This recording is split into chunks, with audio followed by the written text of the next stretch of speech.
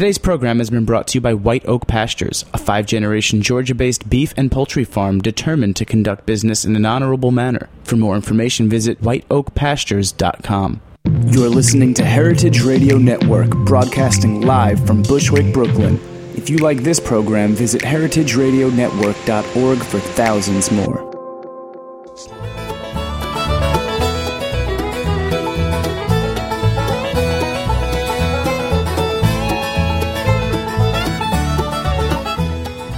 Greenhorns, this is Greenhorns Radio for young farmers by young farmers. I'm your host, Severing, calling in from the Adirondack region of New York, and calling Michael Schneidel from Little Keys Farm down in Pennsylvania. And I can't pronounce your county, Schneidel. Well, you got my last name pretty close. It's Scheidel, and the county is pronounced Schuylkill. Schuylkill? Yes, the Schuylkill, as in the Schuylkill River, it runs right through Philadelphia. So what valley or what watershed are you in? We are close to Chesapeake watershed. And how far away from Philadelphia are you? As the crow flies, about 50 miles. 50 or 60 miles. So it would take us maybe an hour and a half to get to Philadelphia from here. But you don't go there very often, or you don't deliver? No, we don't. We don't do any business in Philadelphia. Kind of part of our goal in the past couple of years has been to really bring things tighter to home, closer to home, really. Well, so I've been reading through your philosophy and some of the practices that you engage in around your goals of sharing food with the less fortunate and having, it sounds like, really very strong principles behind your business. Maybe you could introduce your farm and talk a little bit about those principles. Okay, sure. Now you're risking losing your audience because I tend to ramble, so be warned. Well, you mentioned serving the less fortunate. We are kind of a standard, typical chemical-free vegetable, flower, and herb operation, but we also offer good steward shares where some of our paying CSA members can throw some money into a good steward bank or actually just purchase a share for a family who normally wouldn't be able to participate in a CSA. And we, as a family, sponsor a couple shares a year as well. And I just kind of have always felt, ever since I got involved in growing vegetables for a living, that in a way it's elitist. Organic food can be sometimes elitist, and I never felt comfortable with that because I have a social science background. So I kind of, at least in our own farm, wanted to be able to integrate those that wouldn't be able to afford it normally. We have high tunnels. We're a very small farm, so we try and jam as much in as we can where we can, and also maintain the integrity of the soil. We have a 20-week main season from the beginning of June through October. And then we offer a fall and winter CSA. We service a few restaurants, and we are actually on the cusp of having our first farm-to-table dinner here at the farm in a couple weeks. We're starting off real small. We're doing a really good partnership with a great young creative chef who's turned around a local restaurant around here. It's going to be just a fine meal, everything produced on our farm, from our pork to our chicken and vegetables and herbs and all that good stuff. But also it's going to be a very simple fundraiser. We're going to raise some money for our local soup kitchen as well. So if I haven't rambled too much, maybe you want to fire some questions. No, you're rambling very much on topic. And I think it speaks to the dynamic of the the circle around the city, the kinds of food communities that you're dealing with. You have people who are willing to pay extra to support others and people who are willing to pay for a fancy dinner. But then you also have a lot of people for whom the prices that it really takes to raise food are unaffordable. Mm-hmm. Well, good point. I like how you said the cost of, or the price that it takes to grow food. That's one thing I think is our biggest, that and weeds, but besides weeds, our biggest struggle is really convincing people that we certainly are getting a fair price for our food. It might look more expensive, but we're a very, very transparent farm. So I say, if you want to, gripe about the cost of a quart of heirloom tomatoes, come on out and experience the heartbreak it takes to get them to the table, and that justifies it usually, the amount of work it truly takes when you grow from seed in all ways straight through to the final product. We don't buy in any other farm's produce. We don't buy in transplants. We do everything by seed. So it's hard to get people to understand that we're doing it really from scratch. So. And then once they do find out about that, they stop complaining? No, I guess not. They just hear me, gripe and maybe snap at them and say, hey, you have no idea. And then we smile and go our ways. And usually they come back. I'm honest as the day is long, and sometimes that is, detrimental, and sometimes it works in my favor. But I think I have a good way to, convince people that it is a fair price, and it is, food. What I always tell people is food is finite. It's not this, you look in the grocery store and tilt your head and it's just this aisle that goes on forever. It's not. Food is absolutely finite, and you need to understand that. So we don't have an infinite number of, Sun Gold cherry tomatoes on the table.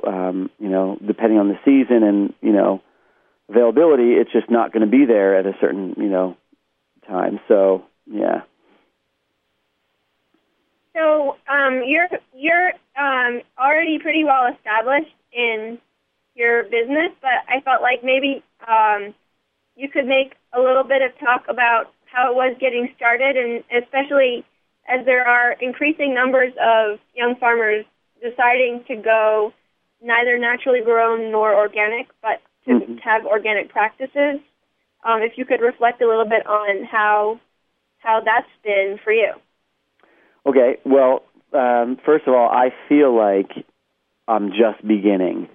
This is technically our 7th year selling vegetables, where the first year it was literally in the back of a Subaru, showing up at a farmer's market saying, hey, can we sell a farmer's market that had no other options other than conventional vegetables?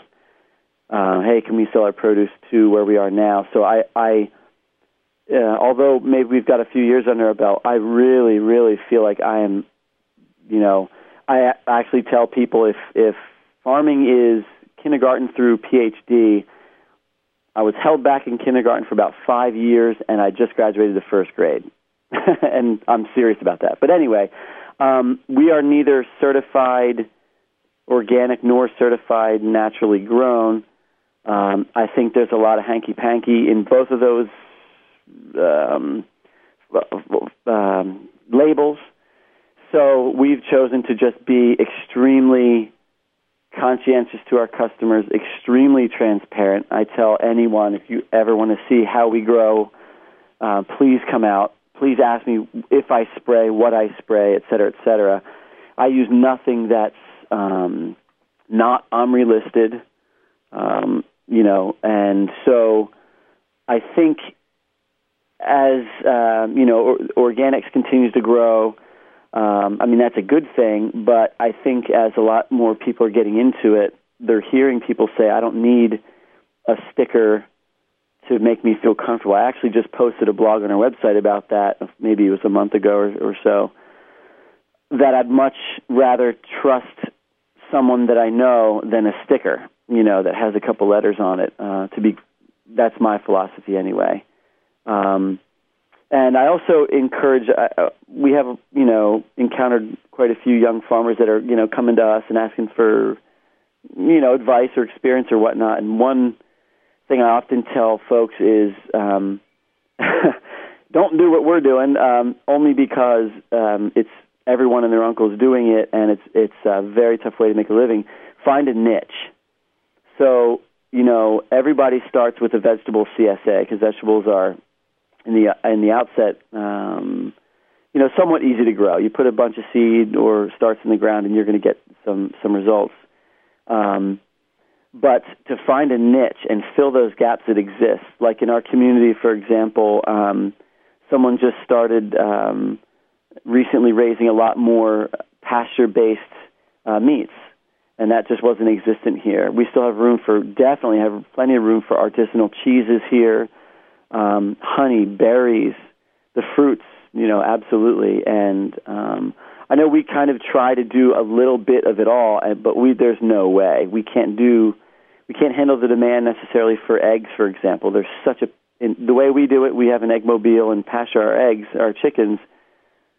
It's so hard to do when you're doing 100 different other types of vegetables. We have fruits, 2 small vineyards, and just a whole bunch of other things that it's just not manageable. So it would be encouraging to see young folks coming into the marketplace and into the craft really find niches in consulting with existing farms and seeing where the gaps are and filling them. We also had another experienced agriculturalist just start her farm this year or so, and she's doing only a winter CSA, and she does a summer flower CSA. And I think that's pretty creative, because there's the demand for fresh produce in the wintertime is incredible, and the flowers is a niche as well. And now they also cut hay, but really I think that was a pretty creative way to look at the food shed and say, hey, there's some room for, there's already, it's already awash with vegetables, for example, let's maybe try something different, so. And so, what was her experience in getting land, and what's the land access story around where you are right now? Like you're saying, don't everybody do what we're doing, which is something I feel I often worry that we're preparing everyone with a really nice business plan to grow, relatively fancy vegetables for a relatively finite marketplace, even though it makes so much sense to focus on vegetables and startup. There's also a limit to how many operations that model can sustain. Mm-hmm. Tell us about your land access story and how you chose your place. Well, we started off. Let's see here. We started off in a small town where we used to live, always with the dream, to farm. Where eventually I used to work at a university. Really, just felt like we weren't where we were supposed to be. Our vocation was really supposed to be farming. So we always knew. My wife and I always knew that that's where we were headed. So we started off with this, a tiny garden, and then we had about an acre next door to us, where it was just a field, and we got along with the owners really well. And I just proposed one day, hey, can I plow this? I didn't have it. I had a shovel, and I said, hey, can I, rent this from you? And he said, sure. Once I told him where we were headed in our heads and our hearts. Then I traded a local orchard, a couple hours on the tractor to just plow this horrendous piece of ground up for a pruning with him for a full day of mine in his orchard. So he came out and plowed it up for me, and that's kind of how we started. We were there for, I think it was our first 2 years, where we started off with like a 25 share CSA, and the next year was 50. And then in the meantime, we were working on, we had the house we live in now and the farm we live on now was owned by a couple that was getting up in age and just simply couldn't manage it.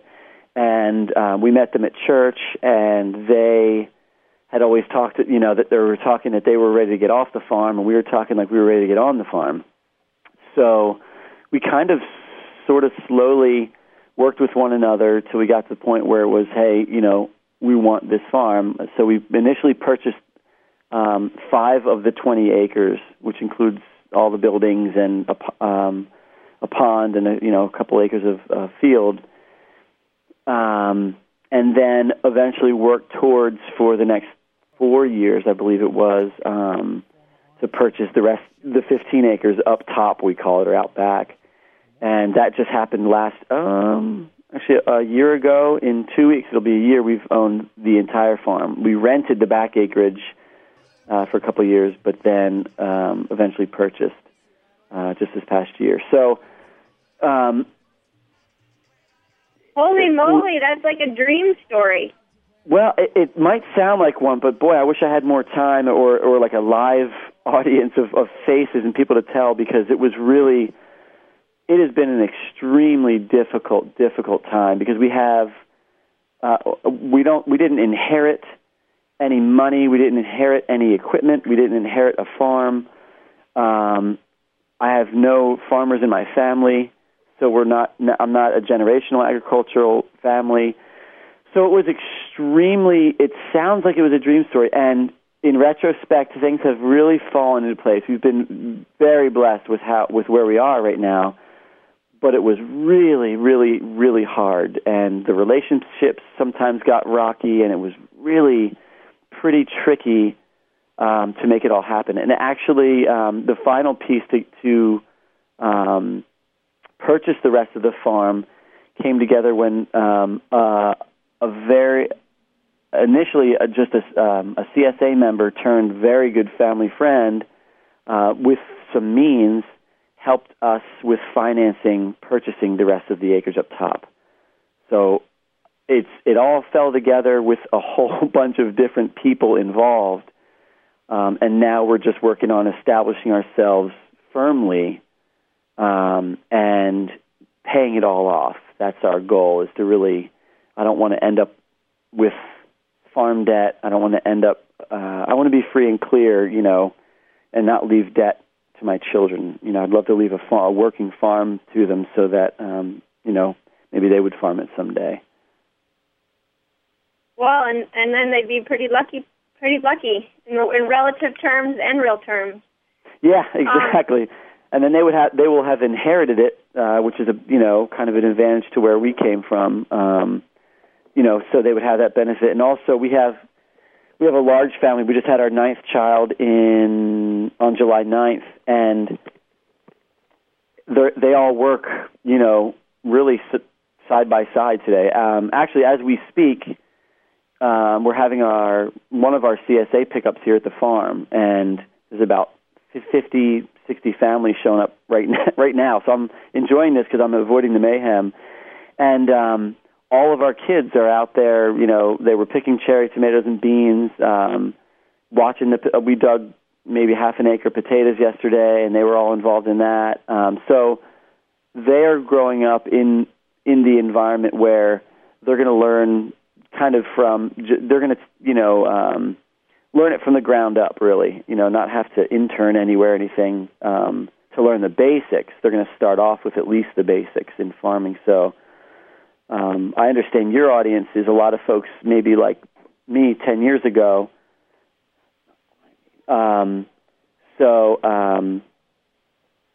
That just didn't have that opportunity. So, yeah. Well, I mean, many of us don't have the opportunity of 9 little weeding creatures. Hey, can you hang on just a moment real quick? It's going to take me 3 seconds. Just a moment, please. I'm sorry. Go ahead. We just had somewhat of an emergency question. Go ahead. Well, no, I was just kind of marveling at the 9 children situation. Oh, and that's a lot of work, but maybe they do a lot of work, too. They do, and what's funny is I never looked at it like that. People always would kind of joke with us, gee, you have a bunch of tax write-offs or you have a bunch of farmhands, and I never even considered that until the past couple of years when they started being able to do some of the simple farm chores, and I thought, and care for the animals and all. And I thought, wow, there's some truth to that. That aside from taking care of their domestic chores, they're also out there working with us and meeting people and learning how to converse with people and kind of be part of the food system. It's pretty exciting. So I guess one question I have is, if you look around in your area, is this situation of kind of aging operations and magical neighbors who make deals happen and, a community that goes to church and cares about the future of their place, do you feel like your neighborhood is a strong prospect for people who are looking to live a life quite similar to you? I would love to say yes, but we're in a really, really, really difficult place for, if you're just talking organic farming or sustainable farming, this is a pretty hard neighborhood. This is a county that's a coal county. It's over the first and second mountains on the Kittatinny Ridge. The Appalachian Trail runs through here, so it's I can't say isolated, but growing our business has been an extremely difficult uphill climb because there was no one growing like this up here. I was told point blank by a couple of very well-established farmers, you're going to fail. There's no way people are going to buy your stuff and think it's better than mine, blah, blah, blah. But we're just starting to see a turnaround. I think we're in the midst of kind of an awakening up here, which is that's very exciting to see. Again, it's coal region, so, folks are a bit skeptical. Wait a minute, let's explain what that means, because coal region, I've been reading about what coal region, like how the economies in coal regions have evolved in this book by Kirkpatrick Sale. But explain to me, in your perspective, what a coal region means for a startup farm operation. It might mean slim pickings for some really good soil. We're fortunate though. The southern part of our county, which is where we farm and we live, there is no coal. So there's never been mining in the southern Schuylkill County. The entire northern half was devastated by coal, and I say that, but it was also the coal that fired, the kilns that made us all of our steel and all that stuff. So it really was an incredible, aid to industry, but it really left a whole lot of devastated land. And now with the natural gas drilling, it's starting to poke its head around the northern counties or part of the county as well. That's another concern. Whether it's founded or not, we don't know yet. But to me, I guess the concept or the idea of living in a coal county simply means you've got generations of families in here, tons of immigrant families in the past. The Molly Maguires, I don't know if you ever heard of them. They were kind of a rogue band trying to go against big coal up here. There was a movie, Sean Connery was in it, about the Molly Maguires. That took place up here in Schuylkill County. So there's a lot of history up here. There's a lot of pride. There's a lot of ethnic pride up this way, and just the old way of doing things. So, it's definitely created a challenging situation for us. And everyone we talk to, when we tell them if they know the region, and we say, yeah, we farm in Schuylkill County, they say, ooh, man, that's got to be a tough sell up there where you are. But again, we're getting a whole bunch of really great customers from, old biddies, just coming to look for some cabbage for their halupkis, to, new young couples that are, just gotten together, had their first baby, and want to start off right or whatever. So, I don't know. It's changing up here. It is, but it's still a lot of competition, so to speak, with the old way of thinking where, you know, a grapefruit-sized pepper should be a nickel, you know? Thanks for listening to this program on heritageradionetwork.org. You can find all of our archived programs on our website or as podcasts in the iTunes Store by searching Heritage Radio Network. You can like us on Facebook and follow us on Twitter at @heritage_radio. You can email us questions at any time at info@heritageradionetwork.org. Heritage Radio Network is a non-profit organization. To donate and become a member, visit our website today. Thanks for listening.